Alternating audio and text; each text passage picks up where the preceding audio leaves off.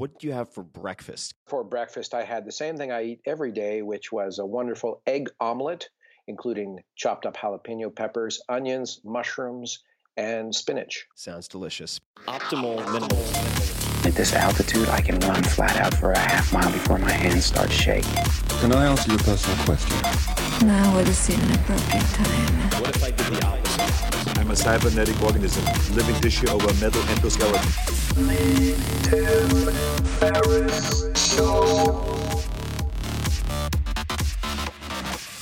This episode is brought to you by Athletic Greens. I get asked all the time what I would take if I could only take one supplement. The answer is invariably Athletic Greens. I view it as all-in-one nutritional insurance. I recommended it, in fact, in the 4-Hour Body. This is more than 10 years ago, and I did not get paid to do so. With approximately 75 vitamins, minerals, and whole food sourced ingredients, you'd be very hard-pressed to find a more nutrient-dense and comprehensive formula on the market. It has multivitamins, multi-mineral greens complex, probiotics and prebiotics for gut health, an immunity formula, digestive enzymes, adaptogens, and much more. I usually take it once or twice a day just to make sure I've covered my bases if I missed anything I'm not aware of. Of course, I focus on nutrient-dense meals to begin with. That's the basis.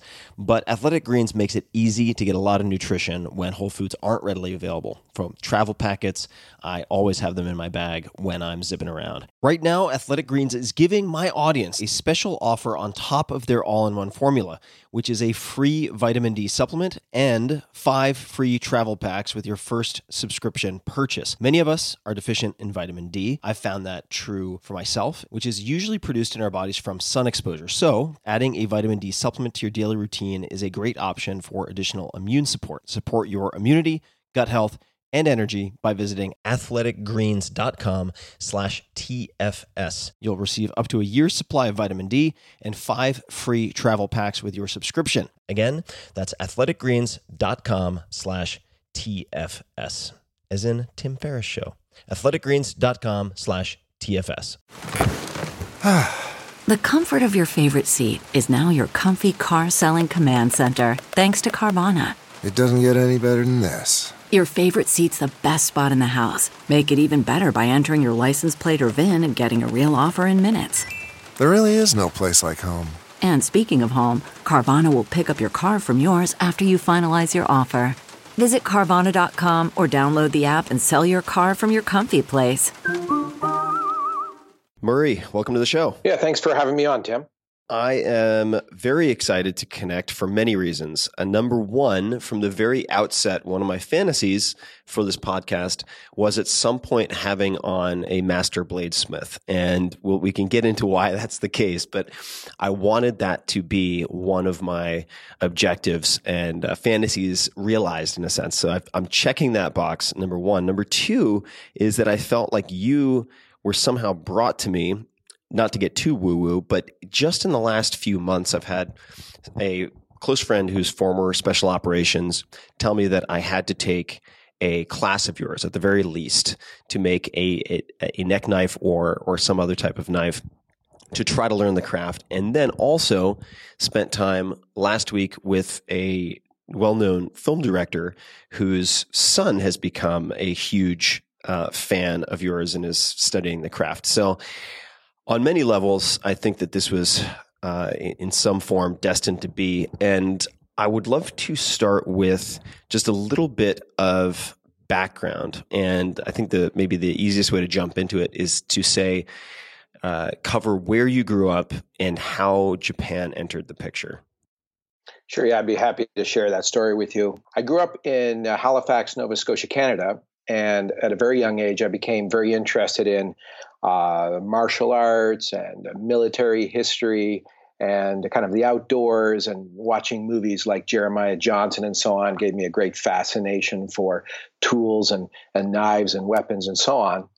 And when I was 15 years old, I was lucky to attend a regional karate competition as a guest, as an observer. And that really piqued my interest. And so I actually enrolled in a karate dojo and did that for several years. And that started my real fascination with Japan. And then, of course, I kind of coupled that interest with reading books about the martial arts and ninjas and so on. And of course, samurais and samurai swords and the blades that they used. And that's kind of where the fascination with Japan started.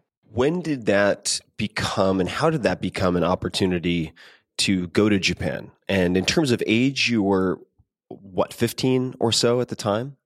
Well, I started karate when I was 15. That would be in high school. And I graduated high school when I was 17 and then turned 18 that summer. And I worked for a full year. I worked for, several months. And then the spring of the following year, while I was still 18, I did travel to Japan. And the destination within Japan was kind of predetermined for me. That was the prefecture called Kumamoto Prefecture on the island of Kyushu, the southernmost of the four main islands of Japan, because that's where the karate dojo was located that I was going to attend to further and continue my studies in karate. What type of karate was that? It's called Chito Ryu. It's spelled CHITO -RYU, and it's a version of Shito Ryu, which is a little bit more well known. I guess it originates from Okinawa, and one of the main features of Chito Ryu was a higher, more mobile stance than a lot of the other traditional forms of karate, like Shodokan or Goju Ryu, which have very low,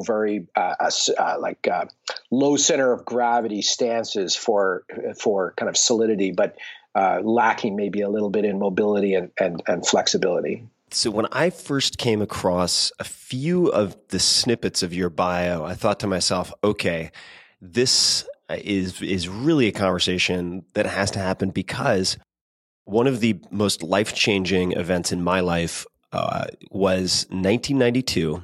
I was in high school, 15, and I had the opportunity to switch out of Spanish class because I'd concluded I was bad at Spanish into a different language. And my friends were in Japanese class, and I was always fascinated by martial arts, ninjas, and so on. And went to then Japanese class. 6 months later, had the opportunity to leave the U.S. on my first extended trip overseas to a sister school, which was in Tokyo. So at 15, went to Tokyo and stayed there for a year in a Japanese school with a Japanese family. And at that time, just I'm going to not really a digression, because I feel like I want to share this with you, so there's a little bit of common ground. I remember the first time I went to a karate school in Japan to take a class, and I went to a Seido Kaikan. I went to a Seido Kai school. And that was my first introduction to leg kicks, and mainly on the receiving end. And I remember you were the punching bag. I was the punching bag, and I remember I came in, and they're like, oh, this was like former, or at the time, current wrestler, foreigner. I was the only one in the school. And they're like, okay, well, like let's see how you move around. And no head contact. And so I'm punching this guy in the chest. And every time I punched him in the chest, he would kick me in the leg. And I said, well, that's a great trade. I'm just going to punch you in the chest all day. You can kick me in the leg as many times as you want. And I couldn't go to school the next day. Because your leg was all swollen. Because my leg was ruined. How did you then go from, I guess, two questions. Number one is, how did the opportunity come about for you to travel to Japan to further your studies? And then secondly, where did blades come into play? So, when I was in high school, I really caught a travel bug, and that kind of fed into my fierce kind of independent spirit. And although it wasn't really popular at the time, I started hitchhiking when I was 14 years old, and I found the wondrous joys of being able to hike out to a highway and stick my thumb out and get to places I wanted to get to without having had to save up money to buy my own car, or pay for the insurance, or pay for the gasoline. It was a wonderful experience. And I traveled all over the province of Nova Scotia doing that. And, the more I did it, the more obsessed and compelled I felt to do that. So by the time I was 16 years old, I actually traveled to Europe by myself over the school Christmas vacation and spent 3 weeks in Europe visiting some acquaintances, and also, venturing to places I had never been by myself before. So after high school, I was very keen to travel. And although I had this nagging feeling in the back of my mind that, studies were awaiting, and that there was an expectation, both self-incurred and through my family, to attend higher education, I couldn't ignore the overwhelming desire to travel. So after high school, I started to put this trip together that really was supposed to be a round-the-world tour. When I was still in high school, one of the seniors that graduated 2 years before me had done a round-the-world tour. At the time, I believe you could, through some different airlines, you could purchase a very special plane ticket where, so long as you kept moving in the same direction around the globe for one set fare, it was something like $6,000 or something at the time, you could continue to keep flying to different destinations so long as you kept moving in one direction, so that eventually you would end up in the same place that you started from, and then your ticket would expire. So it was a round the world airfare, basically. And when this senior came back from his world trip, his story was featured in the local newspaper, and I read it in its entirety and became very inspired and thought, wow, that's exactly what I want to do, is emulate this round the world tour. And so I concocted a plan that would have me hitchhike across North America, and then from the West Coast, depart to Japan and stay there for 6 months, where I would continue and further my education in karate and hopefully have some sort of cultural experience while I was there. But I didn't know what that was going to look like. And from there, I was going to travel around the rest of Southeast Asia. I had planned to take a cargo ship, I think, from there to India, and then another cargo ship from India to Africa, and travel through Africa and up through Europe and back to Nova Scotia, my hometown. Now, that was the plan. And I had budgeted time for it. I had budgeted money for it. And, I was in the process of actively trying to establish connections and links and leads, so that I would know people at some of these destinations I was hoping to get to. But I probably had 30 or 40% of it figured out, and the rest I was just going to wing it as I went along. It's a good ratio. I think that's actually a very good ratio. Well, just like your friends in certain communities, the high speed, low drag. There's a beauty to not being chained down with too many plans or promises. So yeah. Well, as a friend of mine, Rolf Potts, who wrote a book that had a huge impact on me called Vagabonding, who is a long-term traveler. Ultimately, the ability to improvise is more valuable than a lot of the planning you do on the front end, which you put differently. And so you get to Japan, you have this 40% figured out. What happens? Yeah. So as fate would have it, so I immediately enrolled in the karate dojo, what they call a Honbu dojo, which is like the headquarters for our style of Chitoryu karate. And I just want to say, I want to put a plug in there that they were very, very kind to me, and it was a great experience. And I can't say enough kind things about that, about the people that I met there and the sensei who was there. But I digress.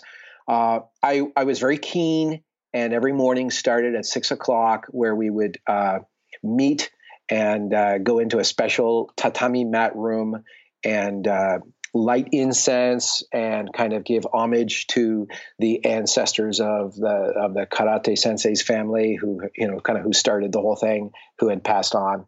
And then we would go to each corner of the room, each one of the participants, and sit in zazen, or basically sit on your knees, with your feet kind of tucked up underneath your buttocks for 30 minutes. And it was absolutely excruciating, and your feet would fall asleep, and you were wondering why in the world you traveled across the globe to find yourself sitting in this excruciating position for 30 minutes every morning. But after that, 6:30, the bell would ring, much to our relief, and then we would go off and we would meet in the karate dojo at 6:45. And we had practices every morning like that. And then we'd have practices 3 times. I think it was Monday, Wednesday, Fridays in the evening. And, I was just in karate heaven. And, I was practicing with some guys who would progress on to be world champions. So I really was amongst some great skill and talent and dedicated folks. But what happened, the connection to knives was this. Roughly around the 4th week of practicing karate, it was one of those evening practices, and we were doing, let's see if I can recall what it's called, a jumping flying sidekick. And so you would kind of run up, you're going to do the triple jump and launch yourself into the air and do a side kick at some imaginary target. No one ever taught you that if you actually made contact in that position, what you would do next, but mostly it was just flying through the air. I think we were very ill prepared for actually kicking anything in that manner.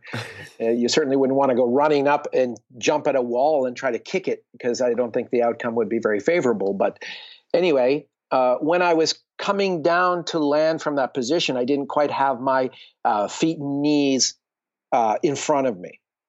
And so I very much had one of my legs, I think it was my left leg. I was kicking with my right leg, and my left leg, when I came down and landed, I dislocated my knee. Ugh. So fortunately, it was kind of a mild dislocation, but it was a dislocation nonetheless. And I had to go to the hospital and get a bunch of liquid removed from somewhere in the knee joint. And the doctor there put a cast on my leg that basically went from my left ankle all the way up to my, top of my thigh, my left leg. And he said, I had to keep it on for 3 weeks. And that's the curse of being an 18-year-old. You think you're invincible. So, of course, I convinced them to take it off, I think, after 1 week. And I never, ever fully recovered. In fact, it turns out I've got a completely torn ACL, and I've been living with it and managing just fine for all these years ever since, almost 30 years later. I'm 47 now. So now I'm immobile, and I'm in the karate dojo, kind of in the barracks, we'll call it, and not really able to practice. And the karate teacher comes in. Chitose Sensei was his name. Great man. And he kind of threw a Japanese language textbook at me, and I couldn't tell if it was an aggressive throw or a kind toss, but either way, it really was an amazing gift. And up to that point, I had acquired no Japanese language ability. And here was a textbook that was a very well-written textbook. And I started to read it and work through the problems and started to study the language. And that changed everything. And what was the consequence of adding some Japanese speaking ability to your skill set at that point? Well, I think you're aware, because I could tell from the way you've spoken some Japanese words that you've acquired quite a level of proficiency in the language. But it opened up a whole lot more doors to me. And of course, it opened up conversation. It opened up friendships. It opened up the possibilities of travel, pursuing hobbies outside of karate. I thought that I had a very kind of open mind when I went to Japan, but in hindsight, really, I was just bonkers for karate, and I really wasn't seeing much outside of that world. But once I started to learn the language and made some friends who were outside of the karate circle, that's when everything really opened up for me, and a lot of doors opened, and that's what opened up the possibility to start studying bladesmithing. So I had a very similar experience, different domain, but not too dissimilar. I went to a school in Tokyo called Seikei Koto Gakuen, which is in Kichijoji. So for those people in or eager to visit, say, Tokyo, the Inokashira Park is right next to or very close to where this school is located. And as a student, I had to wear the uniform. It looks like a sort of a Chinese, like Mandarin collar, odd looking seifuku, as they call it. And I'm glad they had your size. Oh yeah, they needed to do some special work to get a first year high school student to fit this jacket. So I was actually very fond of having a uniform. It simplified things dramatically. So I had this uniform, and as part of the school, it was very much Where's Waldo in the sense that I could easily be spotted as the only American in this school of 5,000 Japanese, and everyone had to do bukatsu. So bukatsu is after school activities. Exactly. You have to choose a club. It is mandatory, or was at least at Seikei. So I had to choose between, the clubs that were eager or interested in potentially having me were rugby, because they're like, all right, you're bigger than most first years, so that'll be an asset. Kendo, which I was interested in already, and that's where I thought I was headed.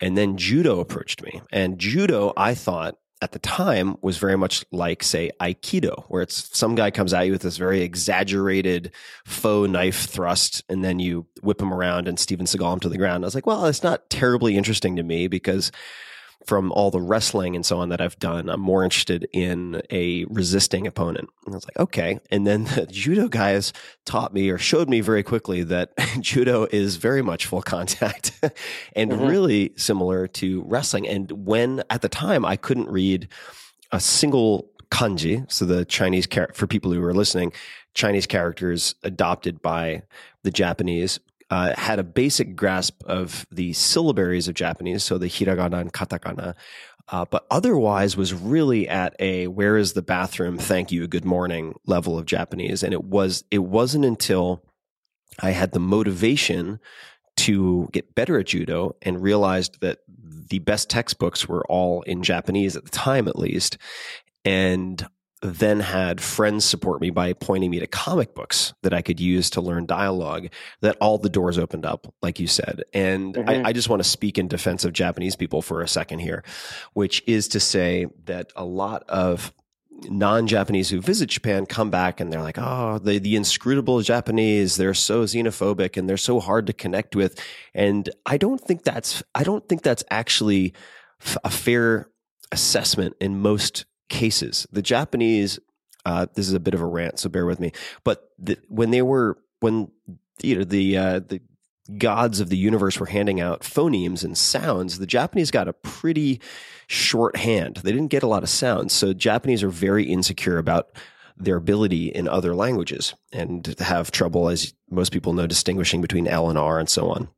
And they, as a result, have a very rote-driven approach to memorizing, say, vocab, but they shy away from speaking or trying to speak English. And I think that is, at least in my experience, the main barrier. As soon as you speak, you can hold a 2-minute conversation, or you have a dozen phrases memorized. I mean, they will literally clap their hands. I mean, you've seen this and go, oh, sure. Whoa, ojozu desu ne. Yeah, exactly. And like the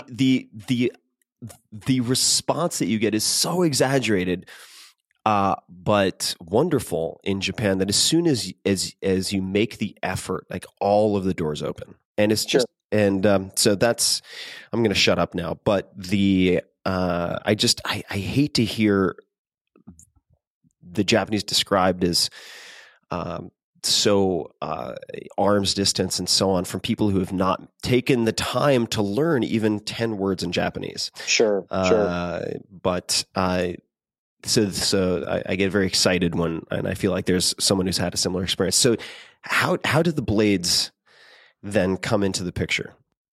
Well, I just before I get into that, I just wanted to comment on your experience in Japan. And it's cool that we were in Japan at the same time, because I've been there since 1988. So in 92, I was up to my eyeballs in bladesmithing and all sorts of other things. But I just wanted to say that your astute observations about the Japanese culture and the way you picked up the language and the unique experience that you had, it's commendable, really, because I think you understand that of the 10,000 people who've had a similar experience to you, your understanding and appreciation and comprehension of what you actually underwent and the Japanese heart and the Japanese psyche, the Shimaguni konshin. It's really commendable, your level of appreciation for what you underwent. I appreciate that. It was a complete life changer for me and fundamentally changed my entire trajectory. And I'm still in touch with my host family. I had dinner with them about a month ago in Japan. Oh, wow, that's wonderful. 25 years later. Well, I don't know if you know that the day after tomorrow, I'm actually going to Japan. I did not know that. Yeah. That's going over for 9 days. I've got that's exciting. An appointment to buy a new power hammer and going to visit with some steel manufacturers, and then do the regular rounds of Osaka, Sakai, Kyoto, Fukui Prefecture, up to see my teacher, Mr. Yasuyuki Sakemoto, in Nagano, and then back down to Tokyo. So that's just around the corner for me. So jealous. This is a nice warm up. So you mentioned your teacher, Yes. your master. So your knee is taken out. Mm-hmm. You have a book kindly or aggressively tossed at you, not sure, but nonetheless, is the tinder for getting you to dip your toe in Japanese communication. Sure. Well, I like the Tinder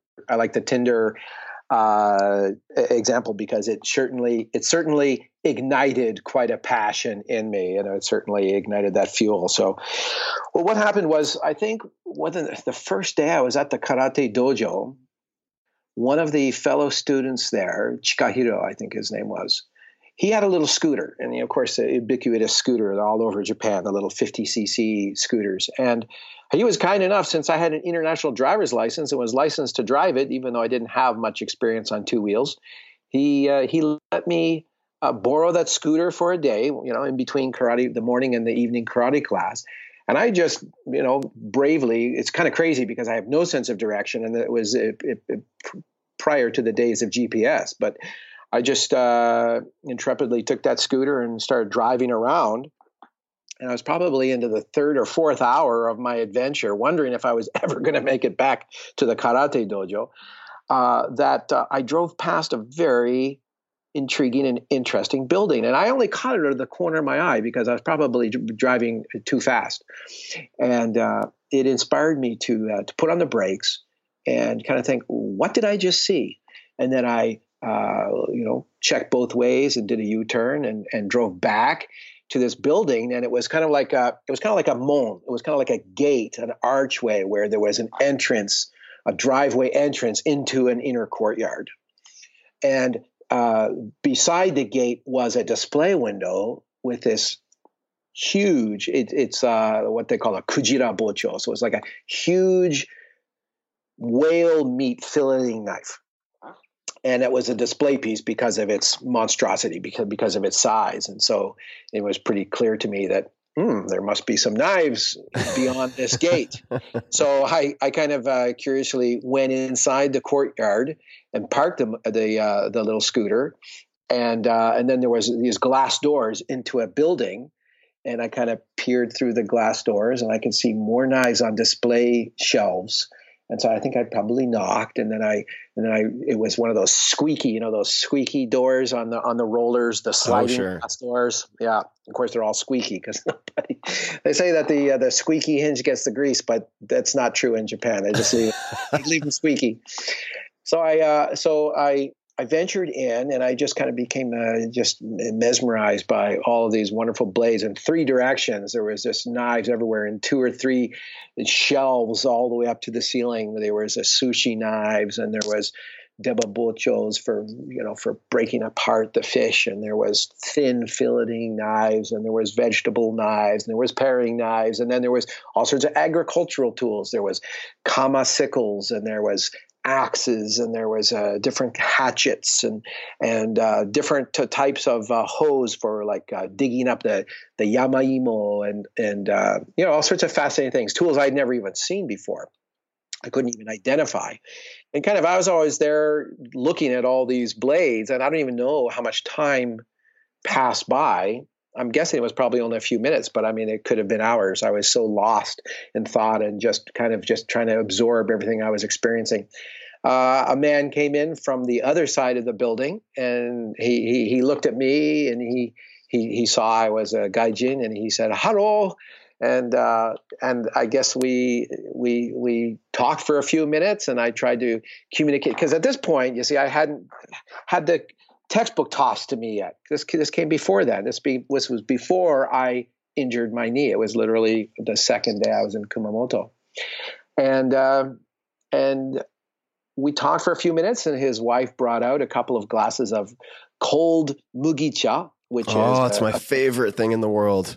Oh, you like mugicha? I'm not too fond of mugicha. I'm a huge fan. Yeah, but okay. Yeah. This was in the summer. Buckwheat tea, because it was summer, so they serve it cold. And this was literally in June. Yeah, the late part of June. So very hot. And after a few minutes of dialogue, because he could speak a word or two of English, and I think I asked, "Hey, can I come back sometime?" And I think he said, "Dozo, itsudemo, rashai." He said, "Come back whenever you want." So that was like one of my first impressions of Japan. And so then I didn't visit him for many, many weeks. And then when the textbook was tossed to me, I think something must have clicked, because I thought, that's the kind of person that if I could have deeper conversation with, I think it could be really rewarding. And so that was one of the, as I said before, it was the Tinder that fueled this desire and passion to be a communicator. Of course, the irony is, having grown up in Nova Scotia, Canada in the 70s, we were all spoon-fed the French language as Canada's second language, basically from grade 1. And I had developed quite a what can I say, a complex about the French language, because I never really learned much, because I was the class clown and I was always standing out in the hallway while all the other kids were in the class actually learning something. So I managed to get myself kicked out of so many French classes that I really didn't pick too much up. So when I was headed to Japan, and people said, "Oh, Murray, you should really try to learn Japanese when you're over there, because when you come back, you could get any job you want." And of course, that was in an era where everyone thought Japan Inc. was going to take over the world, and Japan was the focus of all the movies. And of course, Die Hard was all about the Nakatomi building and the decadence and opulence of these rich Japanese corporations where they had lifelong employment. And it was really quite an enigma, and the world was fascinated by Japan, and everyone thought that, Japanese was going to be it was when everyone had a Sony Walkman, right? And they thought that Japanese was going to be the trade language in the world. So people said, "Oh, you're going to Japan? Learn the Japanese language. You'll be set for life." And I would agree with them, but it would went in one ear out the other, because I'm mumbling to myself under my breath, like, "Yeah, right. I can't even speak a word of French, and I've been exposed to it for 12 years. You expect me to learn Japanese? There's such a foreign language with a different alphabet. I mean, come on, get serious." So I really didn't have any expectations of learning the language, and that turned out to be the blessing in disguise, in so much that I just thought, well, if I could just learn one word today, just one word, just how to say thank you, or to say, actually, no thank you. I remember when someone tried to feed me raw fish liver, and I couldn't say no thank you, so I had to eat it. And I thought, I'm going home tonight, I'm going to open up that textbook and find out where it says how to politely refuse raw fish liver. And it was from a fugu, nonetheless. Oh, God. Yeah. Blowfish. You got to be careful with the blowfish. Yeah. So because I didn't have any preconceived notion of what I should or shouldn't be able to achieve in the language, I just literally took it one word at a time, and took great delight and great pleasure in the new word that I would learn each day. And so you now, flash forward, you have this textbook. When did you go back to visit the knife shop again? Or what happened when you went back? It's a great question. And of course, I ended up spending a lot of time there. So that's a question I should be able to answer. I'm just going to make it up, because I can't remember exactly. But I stayed in Japan that first stint for 9 months. And first it was with karate, and then I met the Japanese bladesmith, and then I delved in a whole bunch of different things. And then I went back to North America and enrolled at advanced reading and writing Japanese at the University of British Columbia in Vancouver, Canada. And I took 4 years of study in 12 academic months. And then I went back to Japan. And that's when I immediately went to Mr. Sakimoto and said, I'm back. I speak the language now, and I really want to learn about bladesmithing. I may or may not have met him a couple of other times during that first 9-month stint, but honestly, I don't remember. Okay, so I want to hit pause to dig into one thing that you just said because it's fascinating. Did you just say you took 4 years of academic course load in 12 months? Yes, exactly. Okay. Yeah. Okay, so former class clown. Is that a superhuman feat? Did you just go to class all day, every day? How did you go about? What were the keys to getting that done? Sure. So when I went for an interview with the dean of the Japanese Studies program, Mr. Hirosoga at the time, who had actually also written most of the textbooks in the day, I immediately took my interview with him in broken Japanese. And I said, please, please, please let me take the 200 level classes, both the reading and writing and the conversation. And as I was trying to have a conversation with him, he was correcting every second word I said. He kept telling me grammar is everything. I said, come on, you understand what I'm saying? He says, yes, but the big difference between I want to eat and I've eaten. And so tense is everything.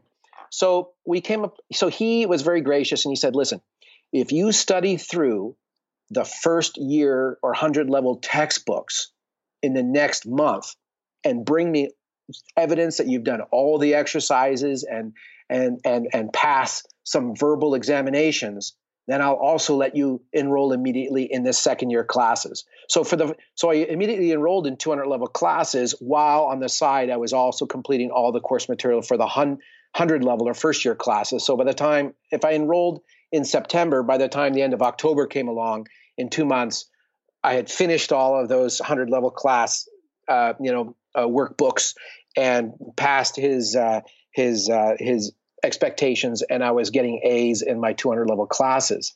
So I took, the reading and writing and then the conversation class from September until probably April when the university academic year ends. And then I enrolled in the spring 6 weeks intensive 300 level classes. And then when they finished, I took the 6-week intensive 400 level classes, which was, reading Japanese newspapers and, conducting business in Japanese and honorifics and so on. So that's how I managed to do all 4 years study in 12 calendar months. So this was before you really took a deep dive with the bladesmithing.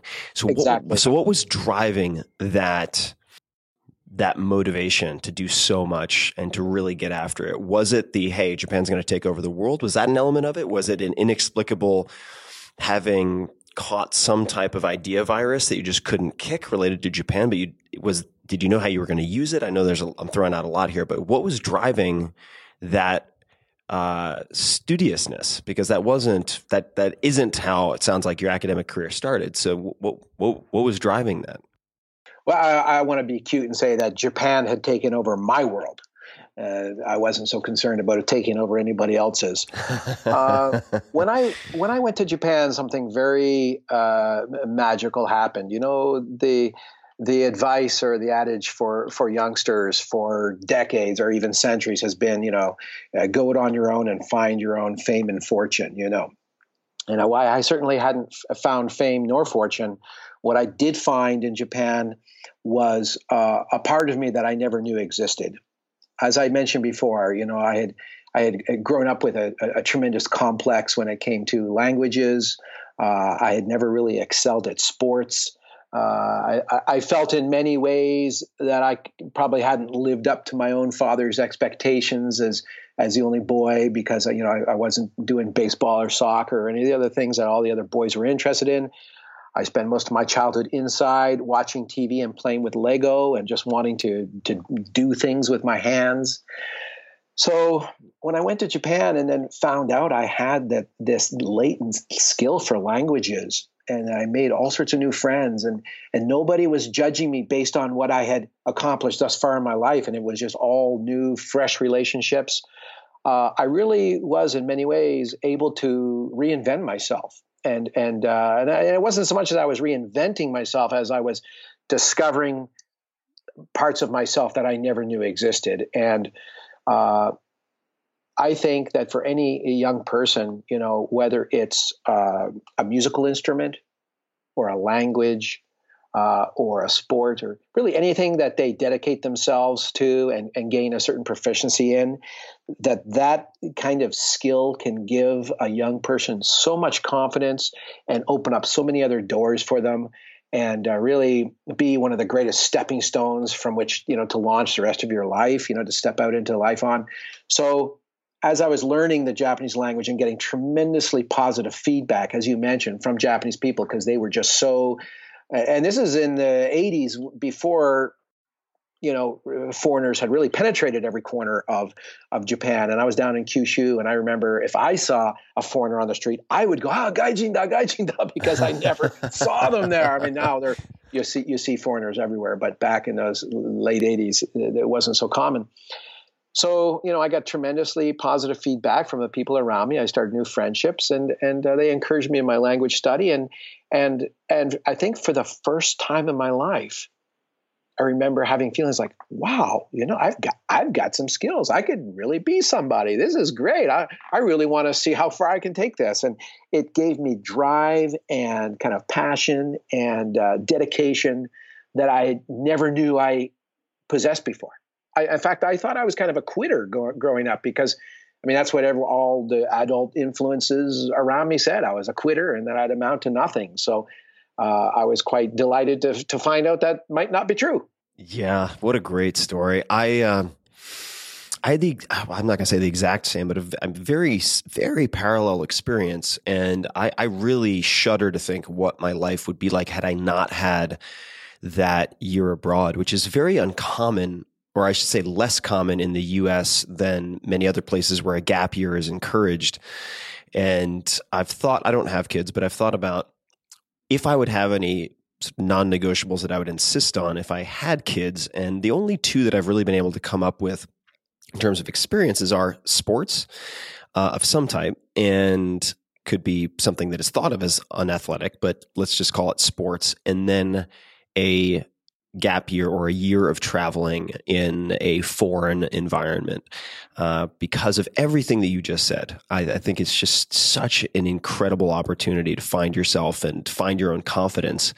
So I'd love to jump to, now you mentioned honorifics. So for people who don't know what that is, there are many different levels of many different ways to speak or write or communicate with another, I was going to say another Japanese person, but let's say a Japanese person, depending on how old they are, depending on where they rank relative to you, even in, say, a school environment. You would have senpai, like the upperclassmen above you, and then the kohai below you, and so on. And it determines what type of grammar, in some cases, you use. And I was going to ask you, could we, I'd love to hear when you then came back to Yoshimoto-san. Some people have heard san before, S-A-N. Mm-hmm. And then above that, you would have, let's say, sama, right? And then below that, let's say you're talking to a friend or a younger kid, you might say kun, or you could even use chan, which is kind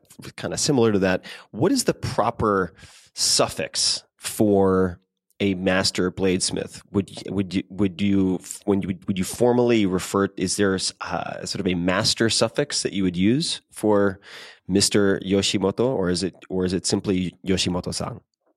Well, most commonly we just use the word sensei. Sensei. And sensei Yoshimoto sensei. That's right. So school teacher or politician or professor at university. Or master in the forge is sensei. Mm-hmm. And for people who are language nerds, just because I don't get a chance to explore this very much on many of my podcasts, so sensei is a really interesting word to look at, or suffix to look at literally, because you have sen, which is before, and then se, which is born in effect, but in Chinese it's totally different. It's literally, it means Mr. So you would say like Chang Xianshang. Xianshang is Mr. So you don't use it for, say, a woman. In the same way that, oddly enough, like tegami, which is kind of hand paper, means letter in Japanese, but in Chinese or in Mandarin, shouzhi is toilet paper. So there are a lot of things that are the same in both and a lot of things that are very, very different. So how did Mr. Yoshimoto Sensei, how did he re-enter the picture for you? Well, and first of all, I want to clarify one thing, that I am 17th generation Yoshimoto bladesmith, but my teacher's name is Sakemoto.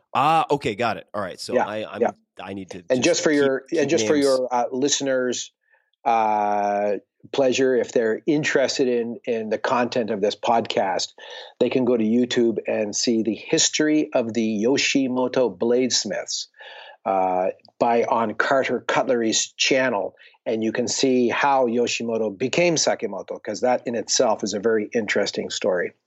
Cool. My teacher's name is Sakemoto Sensei. Got it. Okay, so Sakemoto Sensei within the umbrella, or later then becoming, or how that became Yoshimoto. We might delve into that. But so Sakemoto Sensei. Yes. Could you tell us more about like when it clicked? What happened? Like how did you? Because ultimately, I don't want to give away the punchline, but we're talking about.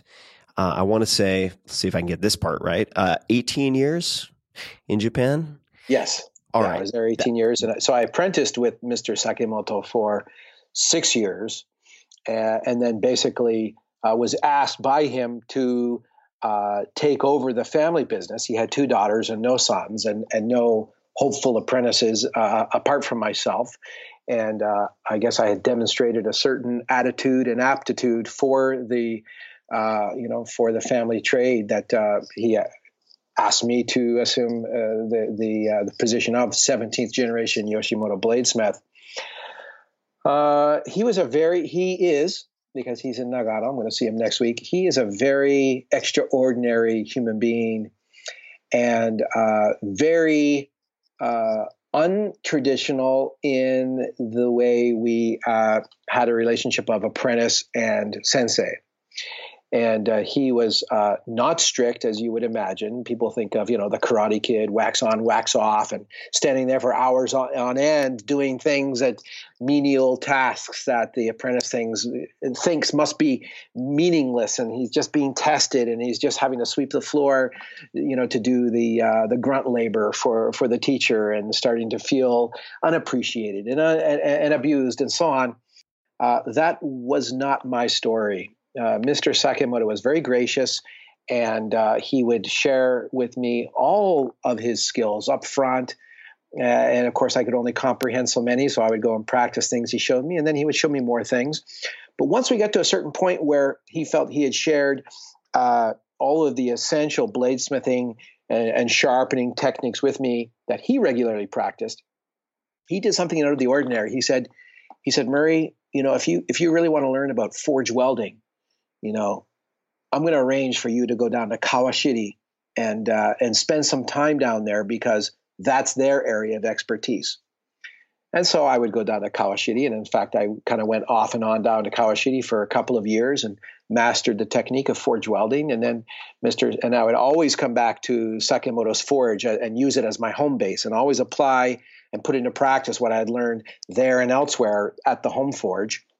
And then he would say, you really need to learn about the traditional Japanese fishmonger's knives, the kataha, the debabocho, and the sashimi knife, and all those 2 layers special kind of chisel ground blades. So you should go to Osaka, a little special place called Sakai, where they specialize in that skill. And so off I went to Sakai for several weeks, and I would be hooked up with some very, again, gracious bladesmiths there, and I would learn their trade, and I'd come back to Kumamoto, to Sakemoto's shop, and then light the fire and try to emulate or put into practice the things I'd learned, and I'd show them to him. He said, okay, you're getting somewhere, and I think now you need to learn a little bit about marketing and the overall, financial aspect of running a business making knives. So you need to go to Seki City, Japan, because those guys are really savvy businessmen when it comes to the cutlery industry up there. So off I would go to Seki City, Japan, and learn what I could up there. And then again, always come back to Mr. Sakamoto and then apply what I had learned. So he taught me many important things, but he also coached me. And he was a very gracious coach and never cruel or strict or punitive, even when he probably should have been. But very, very kind and the most tolerant and understanding and patient sensei you could ever have asked for. That's such an amazing opportunity. Just incredible. What for people who are listening, and I'll be honest, I would say I'm in this group as well, who don't know the steps involved with, say, Japanese bladesmithing, don't even know what forge welding is, which I would certainly raise my hand as it relates to that. Could you describe what makes Japanese bladesmithing? So people, there's certainly a sort of prized quality that goes along with Japanese knives. I wrote a book related to cooking and learning some time ago called The 4-Hour Chef, and I spent a lot of time with high-end chefs around the United States, in San Francisco, New York City, and so on. And almost every single one has at least one Japanese knife that they treat like a Lamborghini. It's only taken out for special occasions. It's meticulously cared for. Could you describe the steps in making a knife in the Japanese style and what is unique about it? Sure. There's so much to say on that topic. I'll just try to keep it concise and interesting for your listeners. First of all, there's kind of a fundamental kind of philosophical difference between what I'm just going to loosely term Western cutlery and Japanese cutlery. And, everybody knows from movies like Kill Bill and so on, just how revered the samurai sword can be. People even know that often they were christened with their own names. And considered by their owners to have legendary qualities. Some of the big philosophical differences are that Western culture puts a high value on something being kind of durable and strong and tough and robust. And as a result, as that kind of extends to cutlery, we end up with a lot of Western blades that are kind of sharpened tools, and they're robust and they're durable, and you can use them for a multitude of different things. But fine cutting implements, we would not call them. We would call them sharpened tools. By contrast, the Japanese blades, at least the best Japanese blades that come from Japan, are considered to be precision cutting implements. And they are designed and built and forged and quenched and tempered with cutting performance utmost in mind at the cost of everything else. So because of that philosophical difference, there's a lot of mechanical differences in how the blades are made and the mindset of the bladesmith making them. From the materials that are chosen to forge the blades, from the fuels in the fire that's used to heat the steel to forge it, the manner in which it is forged, the medium in which it's quenched, the dimensions to which it's ground, the effort to which it's the final cutting or primary edge is honed, is all affected or influenced by this philosophical ideological difference between what the blades are supposed to be able to do in the end. Mm-hmm.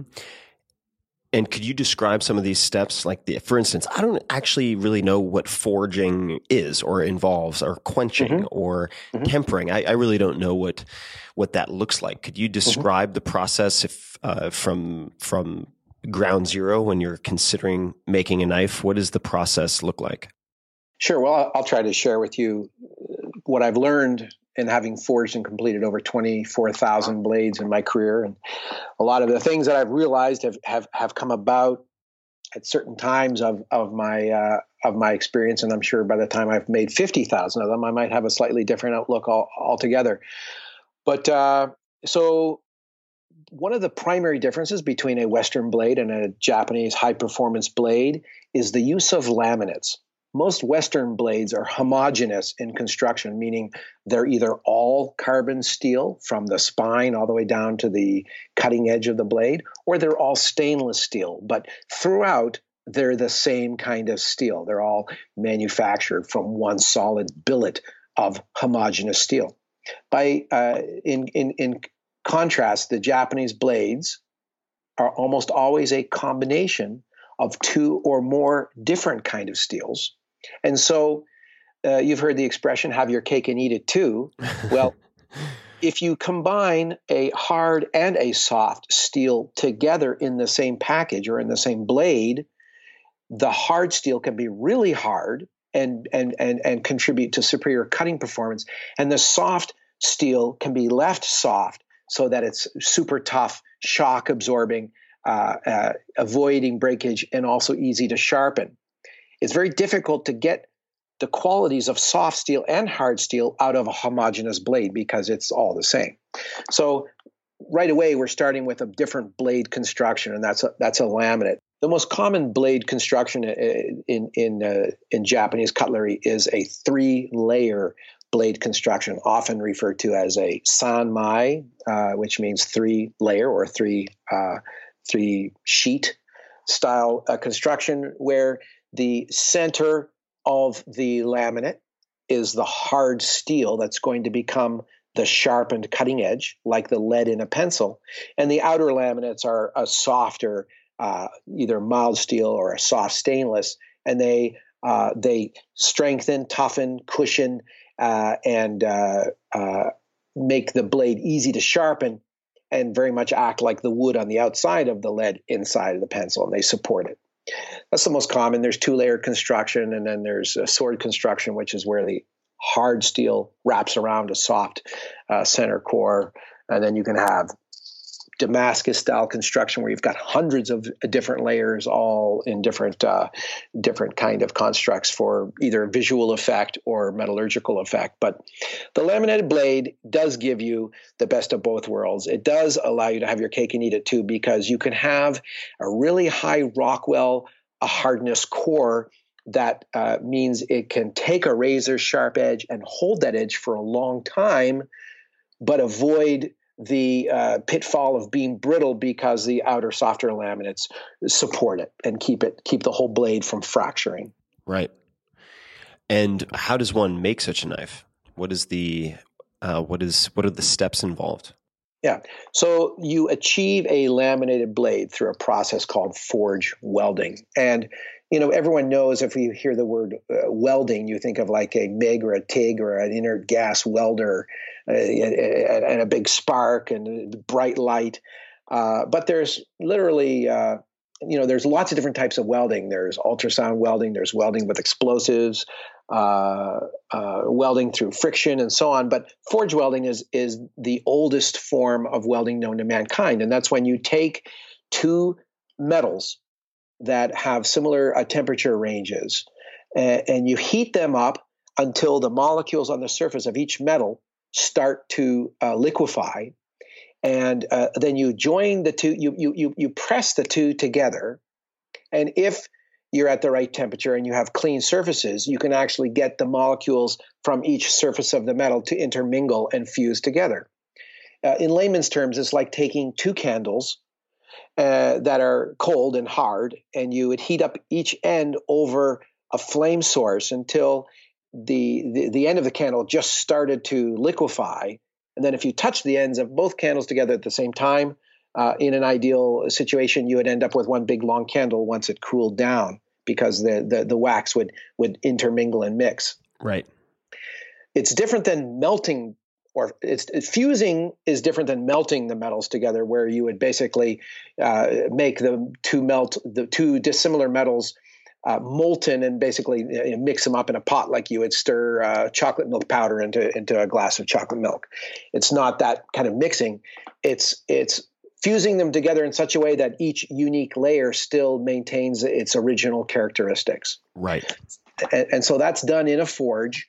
And a forge is a source of heat We have gas forges. We have electric forges. And then we have what I use, which is a solid fuel forge. What does solid fuel mean? So I burn up coke in my forge, spoonfuls at a time.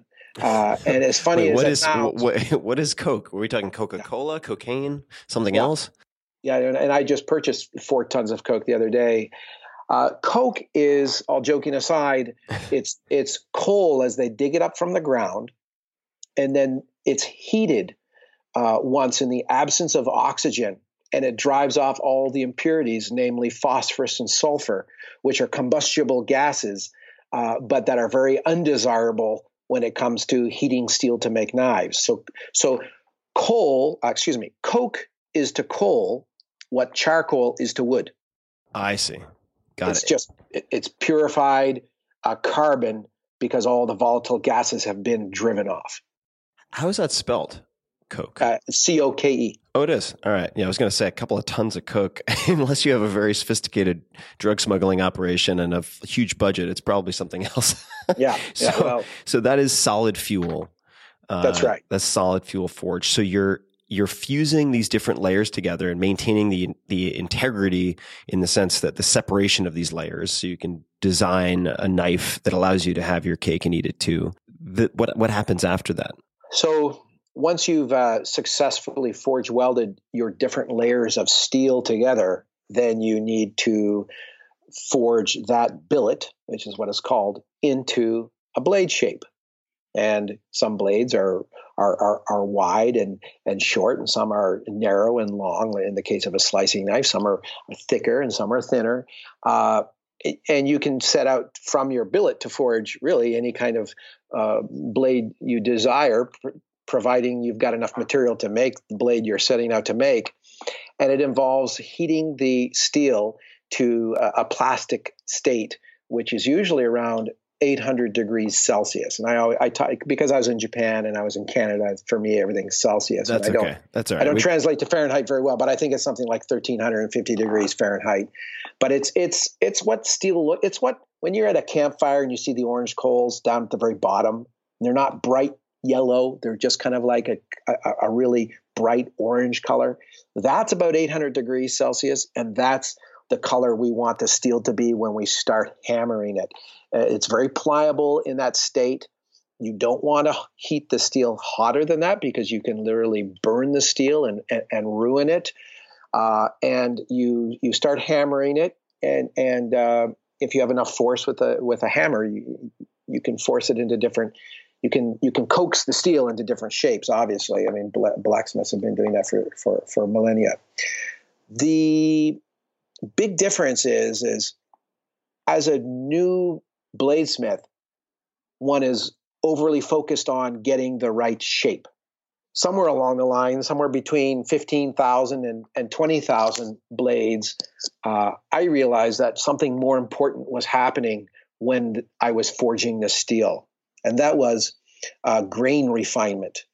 As it turns out, that if you heat your steel, your laminate, your billet of steel to that 800 degrees, and then hammer the steel as it's cooling, you're actually refining the grain in the steel, which can result in a higher performing blade. So even if you make 2 different blades, even out of the same steel, how you heat the steel and how you hammer it and how sequentially you heat the steel will result in 2 entirely different quality of blades. And when you say grain, I'm thinking of cutting against the grain or with the grain in, say, cutting steak. Is it a direction of fibers in the steel itself, or what's the best way to think of refining grain? Yeah. So if you've ever fractured a piece of metal and looked at it, it's quite likely, even if it was aluminum or whatever, you look at the metal fractured surface and it looks like little grains of sand. It looks granular. And sometimes it looks very, very like finely granular, and you have to look very closely to discern like different bumps in the fractured surface. And sometimes it's very coarse. And basically, steel has grain, which you could think of like marbles or BBs or grains of sand. And the finer they are and more evenly dispersed they are throughout the steel matrix or throughout the billet, the finer of a cutting implement will result. Mm-hmm. Got it. The reason is it's not the grains themselves that make steel strong, but the grain boundaries. So where one grain touches another grain, there's something about that boundary complexity that increases the strength of steel. So the finer grain you can achieve in steel, the more grain boundary that results, and therefore a better end product. Now you have, as you said, forged or produced somewhere along the lines of 24,000 blades, and you spent 18 years in Japan. And yet, this is another part of your story or life that really grabbed my attention. You hold classes or workshops where people can come in and over the course of a week or a few days walk away with a blade. Is that fair to say? Oh yeah, I've been doing that for 5 or 6 years now. So after putting in the amount of time to master your craft that you've put in, what does the curriculum look like for, say, a 2 or 3 day class? Because you've clearly put so much thought into this. How do you teach this? Like what? And I always think about sequencing, right? When you're learning a language, how you provide positive feedback, but balance that with some kind of logical progression that is graspable. What does such a class look like when you're teaching it? Sure, fair enough. Because the way we've talked about 24,000 blades in 18 years, it sounds daunting and impossible to learn anything important in such a short time frame as 1 week. But fortunately, that's not true. Bladesmithing is not rocket science, and a lot of the mystique and lore of bladesmithing is simply because a lot of the obvious things about blades are hidden in plain sight and not often revealed and not often taught. Now, what I mean by that, let me quantify that.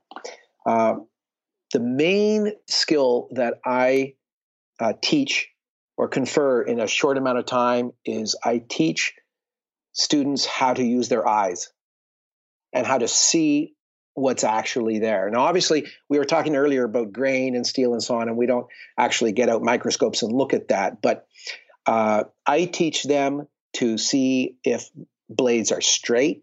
I can teach them to see if the blades have the profiles that they're looking for as they grind the blades.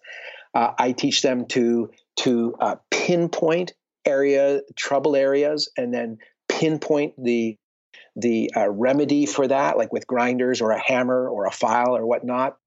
But I teach them, and through repetition, I teach them to start to rely upon their eyes and to trust their eyes, so that when they actually see something, they know what they're really looking at. And in terms of the metallurgy, after we forge and anneal and quench and then temper blades and then grind them, I teach them simple things like how to test to see if an edge, if the edge of the blade or if the whole blade actually hardened by cutting into other metal objects.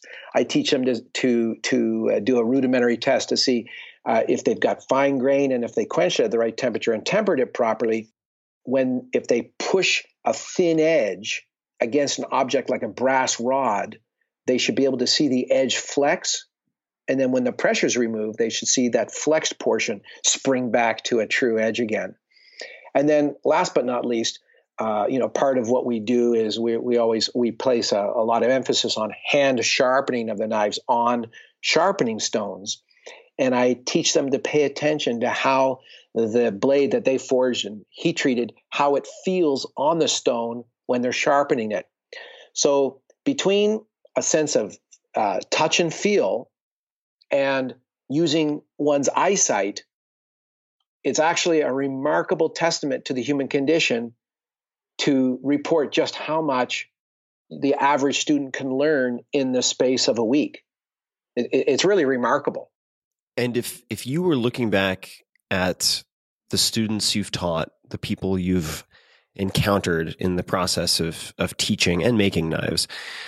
Certainly, if you were in charge of talent scouting, let's just treat it as like the Oakland Athletics Moneyball type approach. Your job is to put together slightly different, but you're trying to put together a team of people who have the potential to be great bladesmiths. Mm-hmm. What are the attributes that you're looking for to put together that team? Like, how would you try to spot the potential for someone who can be great at this? What are the patterns you've noticed or things you've observed? Well, that's a very timely question, Tim, because we actually are actively growing Carter Cutlery. And as we spent the last week hiring our 10th employee.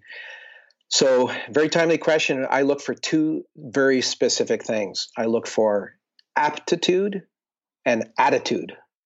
And the aptitude is, somebody's ability to acquire new skills or to use the skills that they already have.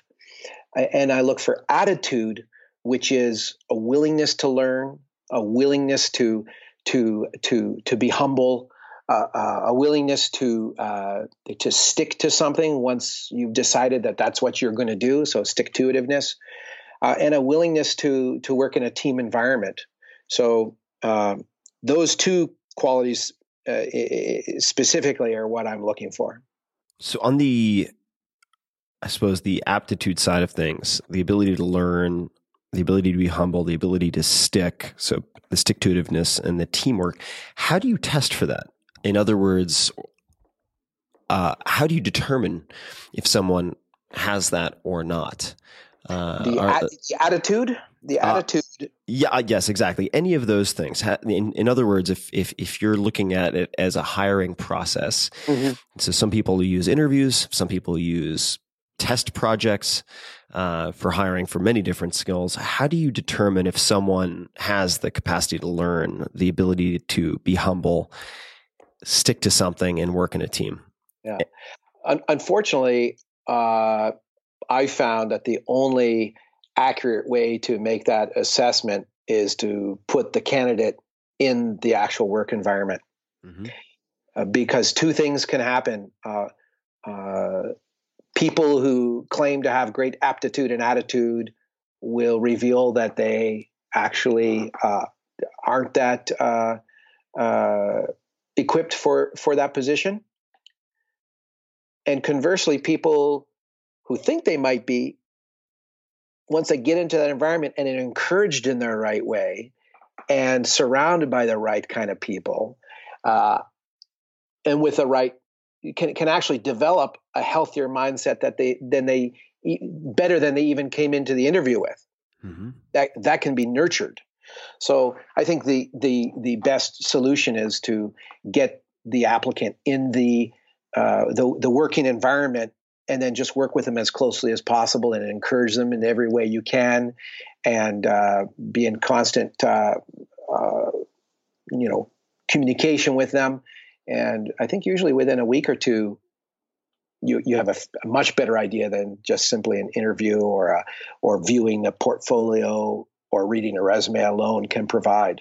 For sure. Yeah. And for those people listening who would like to explore this aspect of business, meaning hiring or even more specifically auditioning people, Matt Mullenweg, who's been on the podcast, CEO of Automatic, thought of as the lead developer of WordPress, has a very, very fascinating process for auditioning people, whether they are the entry-level customer support or a CFO. The process is remarkably similar. So that's worth digging into. I have a couple of questions that are really not organized by any particular theme. I'm just curious to know the answer. So the first is, in many knives that are supposedly Japanese style that you can buy easily in the West, you find these dimples on the sides of the knives. And sometimes they're called santoku, sometimes they're called something else. What are the functions of those dimples? Do they matter? Are they done well? How should someone think about those if they really have no familiarity with knives? Okay, well, I think what you might be referring to are kind of like a hammered texture into the upper surface of the blade, and sometimes What you might be referring to is, I think, is what's called a graton edge, where the steel is actually scalloped out. That's right. Yeah. So it looks like I think it's concave. I think I'm getting this right. Say ellipse or a semicircular carve out, and they're across. And Henkel's is well known for that. They put out a kind of a Japanese style santoku shaped blade that has a graton edge, where right behind the primary cutting edge of the blade are these scalloped out depressions in the blade. That's right. Yeah. And the concept is that when you're cutting something that has a high moisture content, like cucumbers or tomatoes or whatnot, that rather than sticking to the blade and then being pushed up by subsequent slices to the top of the spine of the blade and then being bopped off the blade and rolling off the table and onto the floor, the idea is as you're cutting, the cut material will separate more easily from the secondary edge of the blade. In concept, it can work. I don't like it for several reasons. First of all, if you have a blade that is thick enough behind the cutting edge to grind in scalloped indentations, for me, that means the blade's simply too thick. Right. Because the thicker the blade, the more resistance it is to push the blade through things. Many people need to understand that when we think of the word sharp and blade, there's actually two phenomena. There's the primary edge, which is the part of the blade everyone thinks of when we think of sharp, that initiates the cut. It's the part that goes into your finger first before you see the blood. And then there's the secondary edge, which is the geometry of steel behind the primary edge.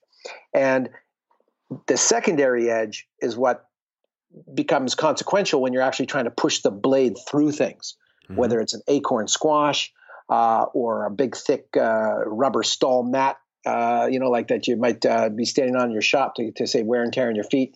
If you're trying to, or thick shoe leather, if you try to push a blade through things, then what's going on in the secondary edge is absolutely important. As much, if not more important, than the sharpness of the primary edge. And in cooking, we often need to push the blade all the way through things, whether it's cucumber, carrot, apple, potato, whatnot. So the thinner the blade, the better.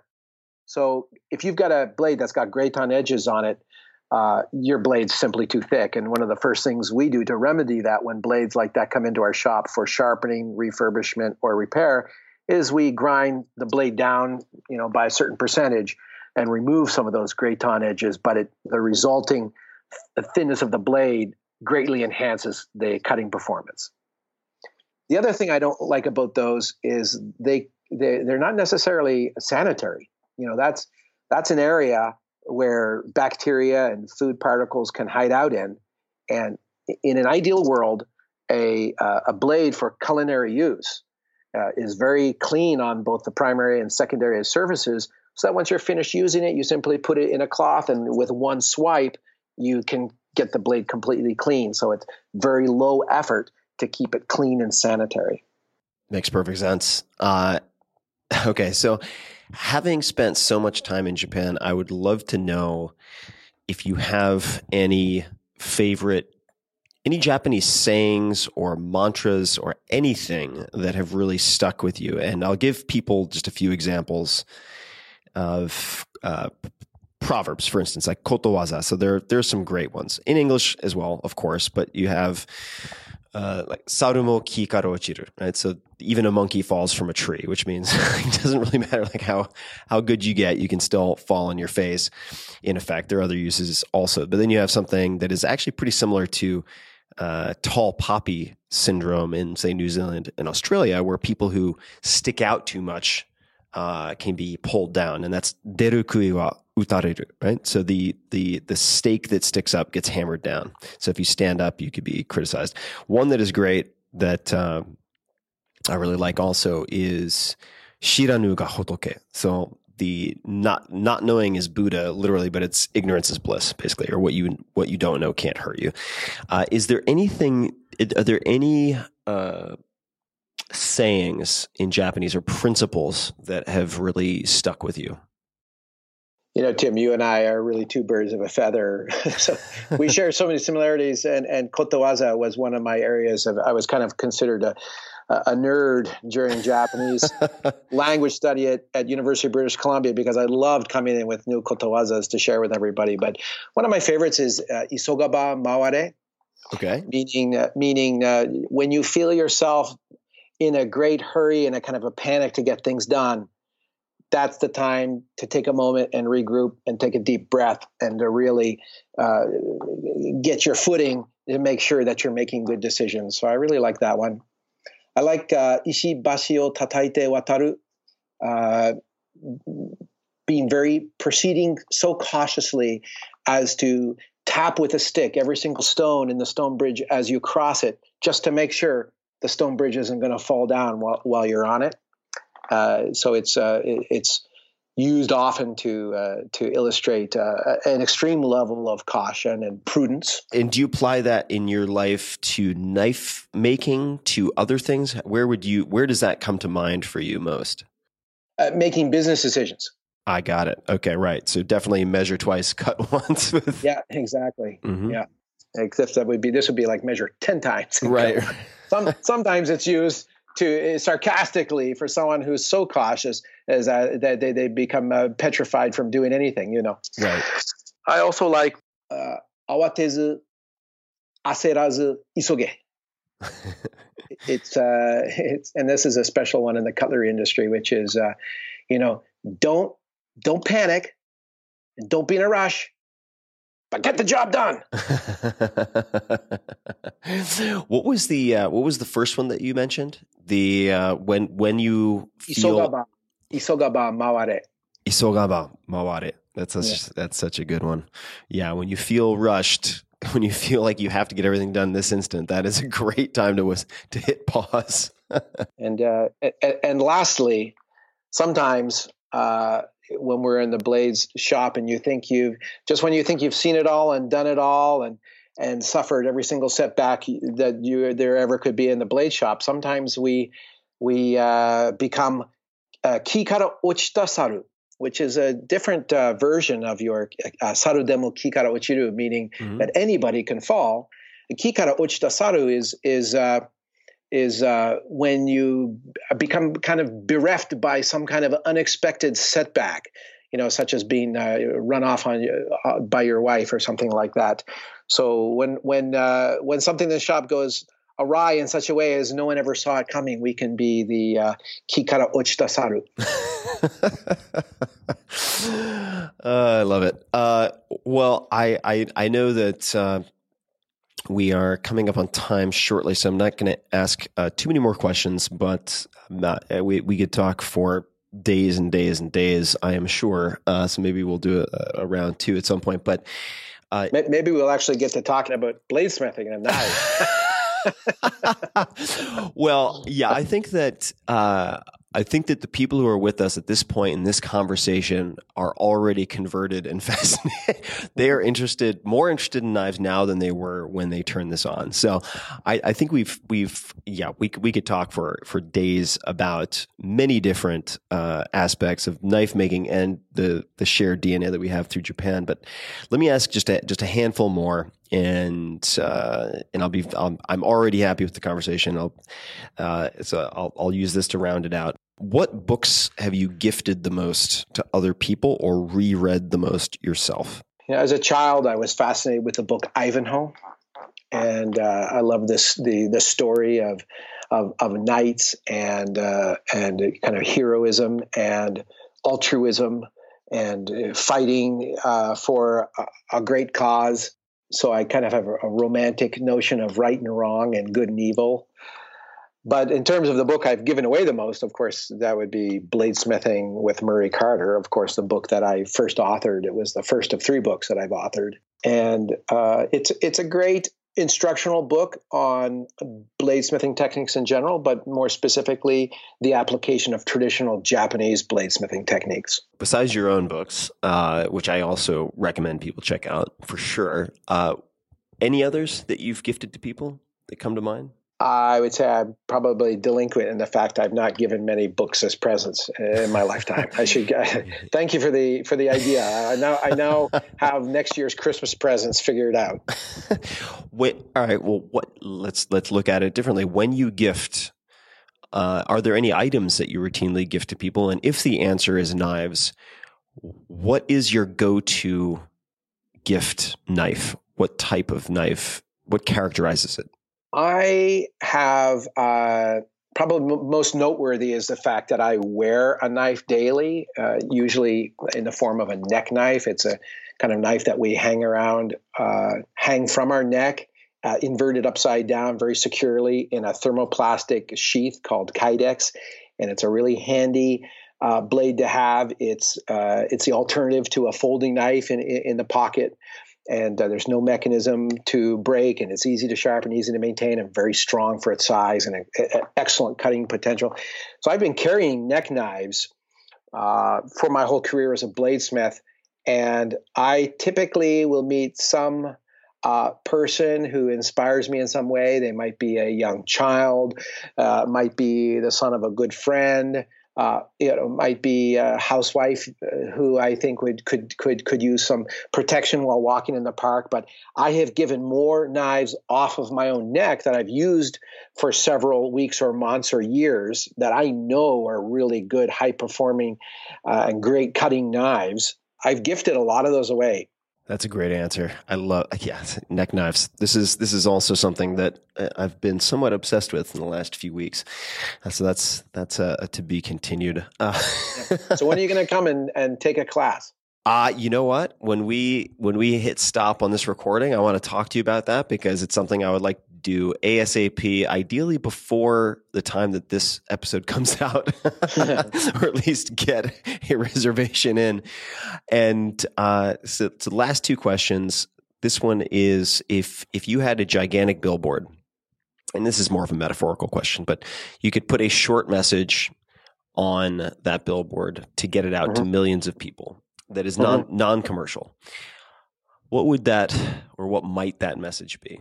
Well, I mean, I could put something cliche on there like "Don't give up." Mm-hmm.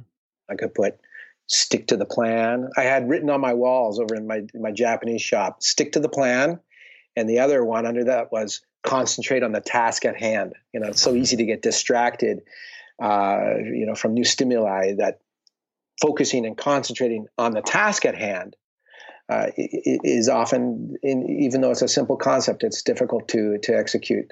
So those are some kind of like truisms or sayings that I live by. What does stick to the plan mean to you most often? Why is that one of the two that you chose? Well, in quiet moments, we always sit down, either alone or with loved ones or people we trust, and we plan. Humans plan. They say first, maybe of these three things that probably need to happen, we should do this first, and then this second, and then lastly, we'll achieve this. And as is so common in life, people sabotage their own plans. Mm-hmm. They get to a certain part of the plan, and it becomes monotonous or tedious or difficult or challenging. And all of a sudden, instead of sticking with the plan and seeing it through to completion, they think, "Oh, what I need is a new plan." Right. And so you have people who habitually, chronically are in the process of making new plans and never actually execute a single one of their existing plans. Is that something that you've struggled with, or is that? It sounds like you have that pretty well handled. So I'm wondering, is it more a reminder for your employees, or what is? How have you used that reminder in your life or for other people? You're right. I've been lucky to have stuck to most of my plans and achieved the goals I've set out for myself because I've constantly reminded myself to stick to the plan. A good answer. Yeah. Very good answer. All right. Do you have any parting, and I'm going to also ask you, before I wrap up, of course, where people can find out more about you and so on, and I'll put those links in the show notes for everyone, but any parting comments or requests, thoughts for the people who are listening to this? Well, I'd like to thank everybody for listening. And of course, I can find out more about our knives at CarterCutlery.com, CarterCutlery.com. And, we do strive to make the finest knives in the world, high performance blades that are also very easy to maintain.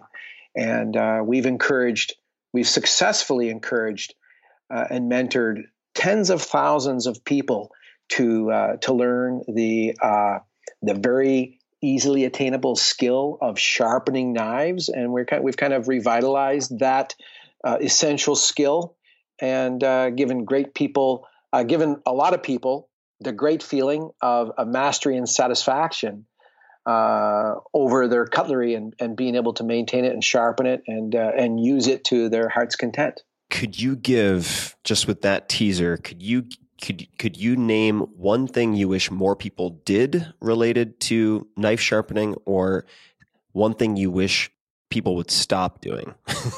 Well, I'll give a little freebie out there for everybody, and that is that when they get a new piece of cutlery, especially one for the kitchen, if they will just keep that cutting edge from touching anything other than food, meaning don't drop it in your kitchen sink, don't let it touch other plates and pans, don't let it touch the other silverware in the drawer, and that will preserve the cutting edge, the primary edge of that knife, far longer than they ever thought possible. It's the clanging around of the knives, the misplacement of the knives in the kitchen that really dulls them. So that's a little freebie for everybody. So they shouldn't use their kitchen knives for opening boxes from Amazon, in other words. They can do that after they master sharpening, and then they don't have to worry what they use their knife for, because they know it's only a couple of minutes until they can refresh both the primary and secondary edges of their knives. All right, well, Murray, that's freedom. That's the real freedom. That is the freedom when you can maintain and master your own tools. And everybody listening, you can also find Carter Cutlery on Facebook, facebook.com/Carter Cutlery, Instagram, fantastic Instagram, also Carter Cutlery. And I will put all links to everything we've discussed in the show notes as usual. So everybody listening can find all of that, as well as more resources and so on, at tim.blog/podcast for this episode and every other episode. And Carter, I always want to call you Carter. I have a good friend named Carter. Murray, thank you so much for taking the time. There's an expression in Japanese, which I'm sure you've heard before, which is saisho de saigo. So when you do something and you never want to do it again, that's saisho de saigo. I have the exact opposite feeling with this conversation. I hope we have many, many more. So thank you for taking the time. Hajimatta bakkari. Exactly. Hajimatta bakkari nanda. So, and as some of my Japanese friends said to me with this bewildered face in high school, they would say, "Oi, omae Nihonjin da yo." So I have that feeling with you, which is that you are secretly part Japanese, which I mean is the highest compliment. So to be continued. And thank you again. And to everybody listening, as always, thank you, and continue the experiments. Be nice and be safe. Hey guys, this is Tim again. Just a few more things before you take off. Number one, this is 5 Bullet Friday. Do you want to get a short email from me? Would you enjoy getting a short email from me every Friday that provides a little morsel of fun before the weekend? And 5 Bullet Friday is a very short email where I share the coolest things I've found or that I've been pondering over the week. That could include favorite new albums that I've discovered. It could include gizmos and gadgets and all sorts of weird shit that I've somehow dug up in the world of the esoteric as I do.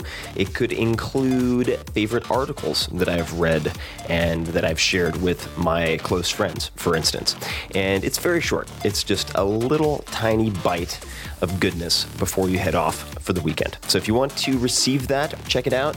Just go to 4hourworkweek.com. That's 4hourworkweek.com, all spelled out, and just drop in your email and you will get the very next one. And if you sign up, I hope you enjoy it. This podcast is brought to you by Four Sigmatic. I reached out to these Finnish folks, young entrepreneurs, very talented, after a acrobat introduced me to one of their products, which is mushroom coffee. The specific one includes chaga and lion's mane, and it knocked my socks off. I highly recommend, if you try it, you start with half a packet. It's very strong and lights you up like a Christmas tree. in the best way possible. People are always asking me what I use for cognitive enhancement, and for right now, this is the answer. I try to force this on all of my house guests. It is a hell of a thing. If I have employees or people come over who are working on projects with me, I always try to feed it to them because I'm going to get the limitless effect and get a lot more out of them. The first time I mentioned this product and Four Sigmatic on the podcast, their product sold out in less than a week, so you may want to check them out soon if you're listening to this. And the coffee tastes like coffee. It takes just seconds to prepare with hot water, and oddly enough, only includes 40 milligrams of caffeine, so it has less than half of what you would get in a regular cup of coffee. I don't get any jitters, acid reflux, or any stomach burn, any of that. It's very unusual and very, very cool. So, if you don't like caffeine, they also offer very strong but caffeine-free mushroom elixirs, which I will sometimes have in the evening. I find chaga specifically to be very, very grounding and earthy. So that is another option. And I have a cupboard full of their products at the moment, which is right around the corner of my kitchen. You can try something. You can try a sample pack, which is great also, right now by going to foursigmatic.com/Tim. That's foursigmatic, foursigmatic.com/Tim, and use the code TIM, TIM, to get 20% off of your first order. And they're not that expensive anyway. If you are in the experimental mindset, I do not think you'll be disappointed. So try them out. This episode is brought to you by Headspace, the world's most popular meditation app. I have it on my phone. I use it all the time when I'm in Ubers, when I'm in airplanes, when I'm in those in-between spaces, and I want to do some good for myself. Across all of the guests that I've had on this podcast, more than 80% have the common behavior, the common habit of some type of meditative practice. It does not have to be complicated or expensive. Headspace is meditation made simple. I've used it for hundreds of sessions myself. It provides guided meditations that you can use whenever you want, wherever you want, whether on your phone, computer, or tablet. They have sessions that focus on everything from decreasing stress and anxiety to eating healthier, sleeping better, and even being more creative. But I suggest you keep it simple, simple, simple. This has had a huge impact on my life. Try their Take 10 program. It is fantastic. 10 minutes of guided meditation a day for 10 days. It costs you nothing. Try it out, and I promise, and I don't do this very much, that you will see a significant benefit from it. Download the Headspace app and train your mind for a happier, healthier life. Learn more at headspace.com/Tim. That's headspace.com/Tim.